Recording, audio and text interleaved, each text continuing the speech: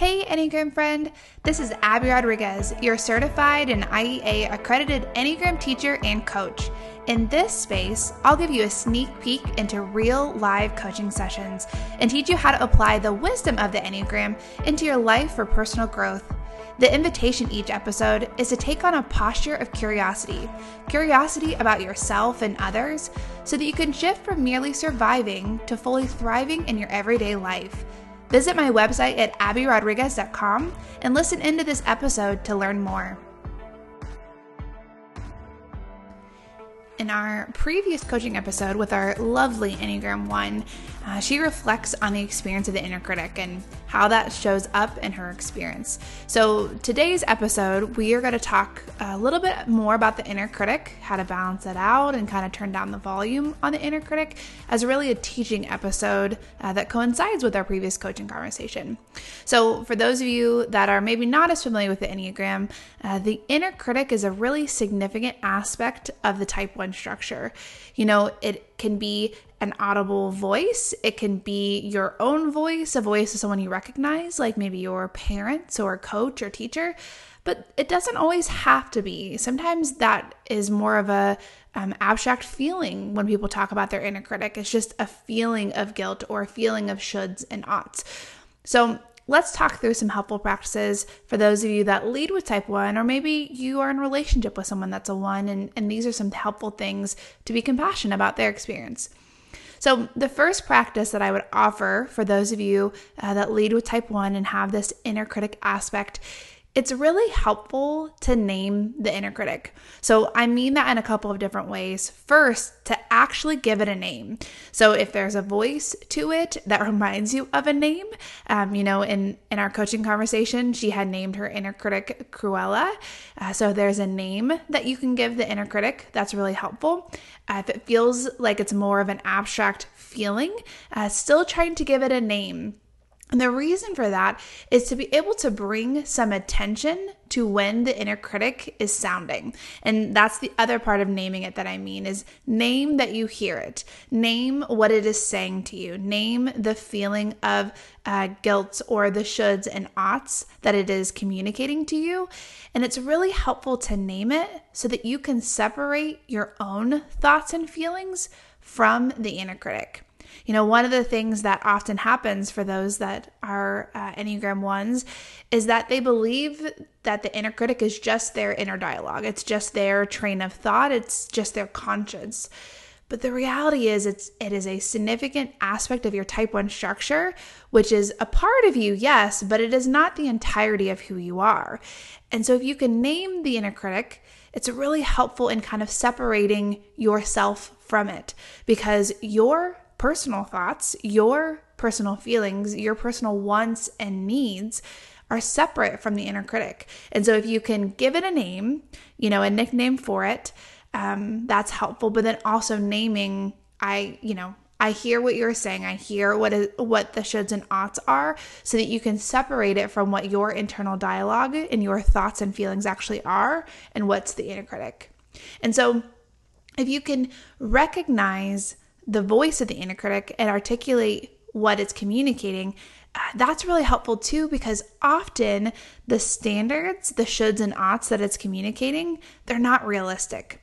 And so if you can take a moment when you acknowledge you're feeling burdened or weighed down or heavy or angry from this dialogue with the inner critic, name out loud, okay, I feel guilty. Why? What is the standard that my inner critic is holding me to that I'm failing, that I'm feeling this field of guilt from?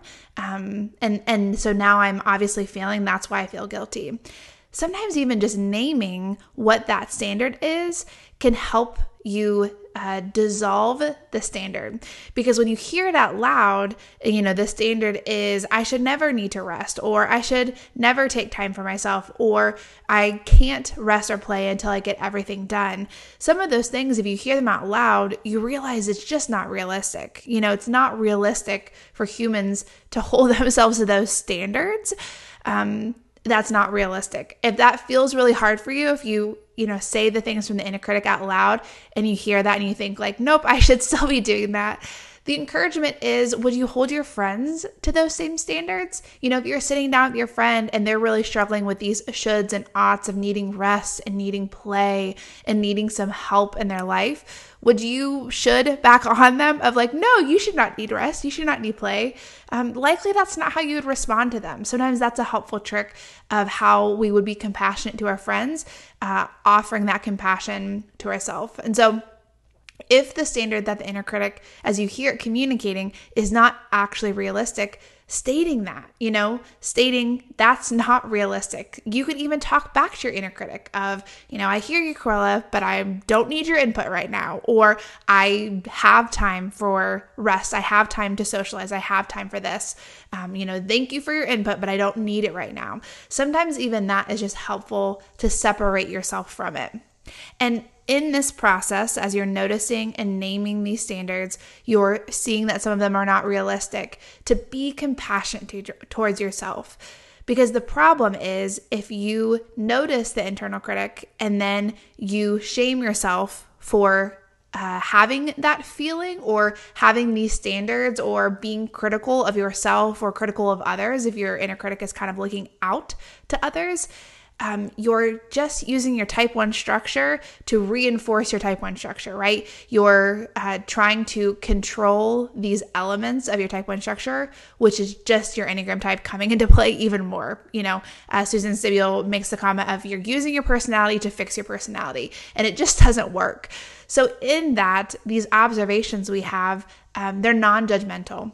We notice it. We have awareness to it, and we're compassionate towards ourselves when we see these things, when we hear this inner critic. The other thing that's really helpful with the inner critic as another practice is to name the emotions that are tied to these moments with the inner critic. If you're angry, give yourself some space to be angry. For the type 1, those that lead with type 1, there's often these synonyms that we use for anger, like being frustrated, irritated, ticked off. That's my pet peeve. We use all these synonyms, but that's all anger. Those are just different ways of saying it. And for some Enneagram 1s, it's an easier access to anger. They feel comfortable naming when they're angry. For others, especially based off of your subtype, it's not as easy to name it. And so we use all these different versions. No matter what, if it's easy or it's more difficult, and we use those synonyms for anger, giving yourself some space to name that anger. When you are frustrated that no one else is being responsible, when you are irritated that no one is doing things right, those are all moments of anger. And so giving yourself some space to process that emotion so that it's not constricted. What happens in the type 1 structure, and it's really part of being the, emotional competency group with harmonic group, so lumped in there with 1s, 3s, and 5s, there's kind of this constriction of emotion. We just kind of clamp down on it. Oftentimes, and you hear this in the coaching session, but there's this somatic element of how you feel it physically in your body, and it becomes this tightness in your throat or this rigidity in your jawline. A lot of times 1s have trouble with grinding their teeth, or just this element of, and it's really you're holding and constraining emotions and your physical, and it shows up in your physical felt sense. And so in that, naming the emotion so that you can give yourself some space to process it. So taking a deep breath, acknowledging, you know what, I'm just really angry right now. There's a lot going on.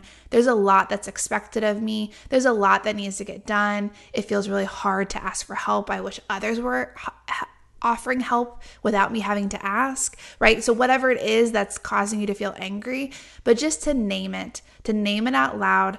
I feel angry. And that is to give yourself some space to feel it, because we don't process emotions unless we feel it. We just constrain it, and it just gets shoved into our subconscious, and it's kind of this raw emotion that often will just come out sideways because you pressure cooker it. You just keep shoving it down and down and down, and then eventually it comes out sideways, either in your physical felt sense when you start to have these chronic health issues, or it comes out on the last person that ticks you off, and they're kind of the unsuspected victim that was the straw that broke the camel's back, so to speak. And so giving yourself some space to process it. If that feels impossible, that resource that I offered in the coaching session is a really helpful resource on Insight Timer. If you're not on Insight Timer, please go get on Insight Timer. There's tons of free meditations. And also just if you practice contemplative practices, there's a timer with gongs on there, which is what I like because I don't own a gong. But on there, I have a recorded meditation called the Welcoming Prayer that just gives you some space to feel your emotions and to process them so that they are not constrained and get held into into that experience and kind of unprocessed, right? We just shove it down thinking that it's not appropriate to be angry, or we don't have time to process it. So giving yourself some space to process it. Also, as you hear the inner critic, letting that be some awareness that maybe you need to slow down and check in with yourself. When these moments of feeling really judgmental about yourself or your outside experience come up, often these are some of these unresolved emotions of anger kind of bubbling to the surface. And if you don't allow yourself to process that and experience that, whether that's the anger in the current moment or even anger from this past week or month or year, it turns into resentment. It has to go somewhere. And so it's almost like it just boils and boils and boils until sometimes it's a subconscious resentment that is hard to even articulate out loud. And especially for the type structure of wanting to be good, often it feels wrong to be resentful towards others or to even hate others for all these moments of anger that have built up that we haven't resolved. And so then we just use our type to fix our type, and we just buckle down and constrain it even more. And really the defense mechanism of reaction formation, that's what comes up in there of you're feeling one way and you choose to act the other because it just feels hard to acknowledge the messy, raw emotions of being angry. And so naming that anger, naming whatever emotion is tied to that internal critic for you, and giving yourself some space to process it. And again, if that feels really challenging, that resource on Insight Timer, also my growth and self-care workshop series that I offer virtually, that's a lot of what we talk about of how to process our emotions, what our natural response is to stress, and how to better manage that. And so it kind of all falls into that category. So the last thing I'll offer for our type 1s, and honestly for all of us as we're navigating trying to process our emotions, this isn't particularly easy for any of the types, if I'm being honest, but to give yourself some space to pause and to reset. And you even hear this in that previous coaching session of just, offering, she talks about this kindness to her kiddos of like, hey, what's going on? Feels like we started this day not very well. Like, what's happening for us? And offering that same kindness to yourself of like, hey, we're not doing so well today. What's going on? What's happening? Can we just take a few deep breaths? Can we go take a walk? Can we sit on our front porch and engage all 5 senses and come back into ourselves, come back into the present actual moment, not the to-do list, not how everyone is doing and what they all need, but just to be present in the moment. Engaging your 5 senses is a really helpful way to do that. I also often offer for type 1s, sometimes even having these small mantras or breath prayers can be really helpful to just bring yourself back to the present moment. And so for 1s, a really good mantra or breath prayer is, as you breathe in, to internally recite, God made me whole. And as you breathe out, to expel this lie, my inner critic doesn't define me.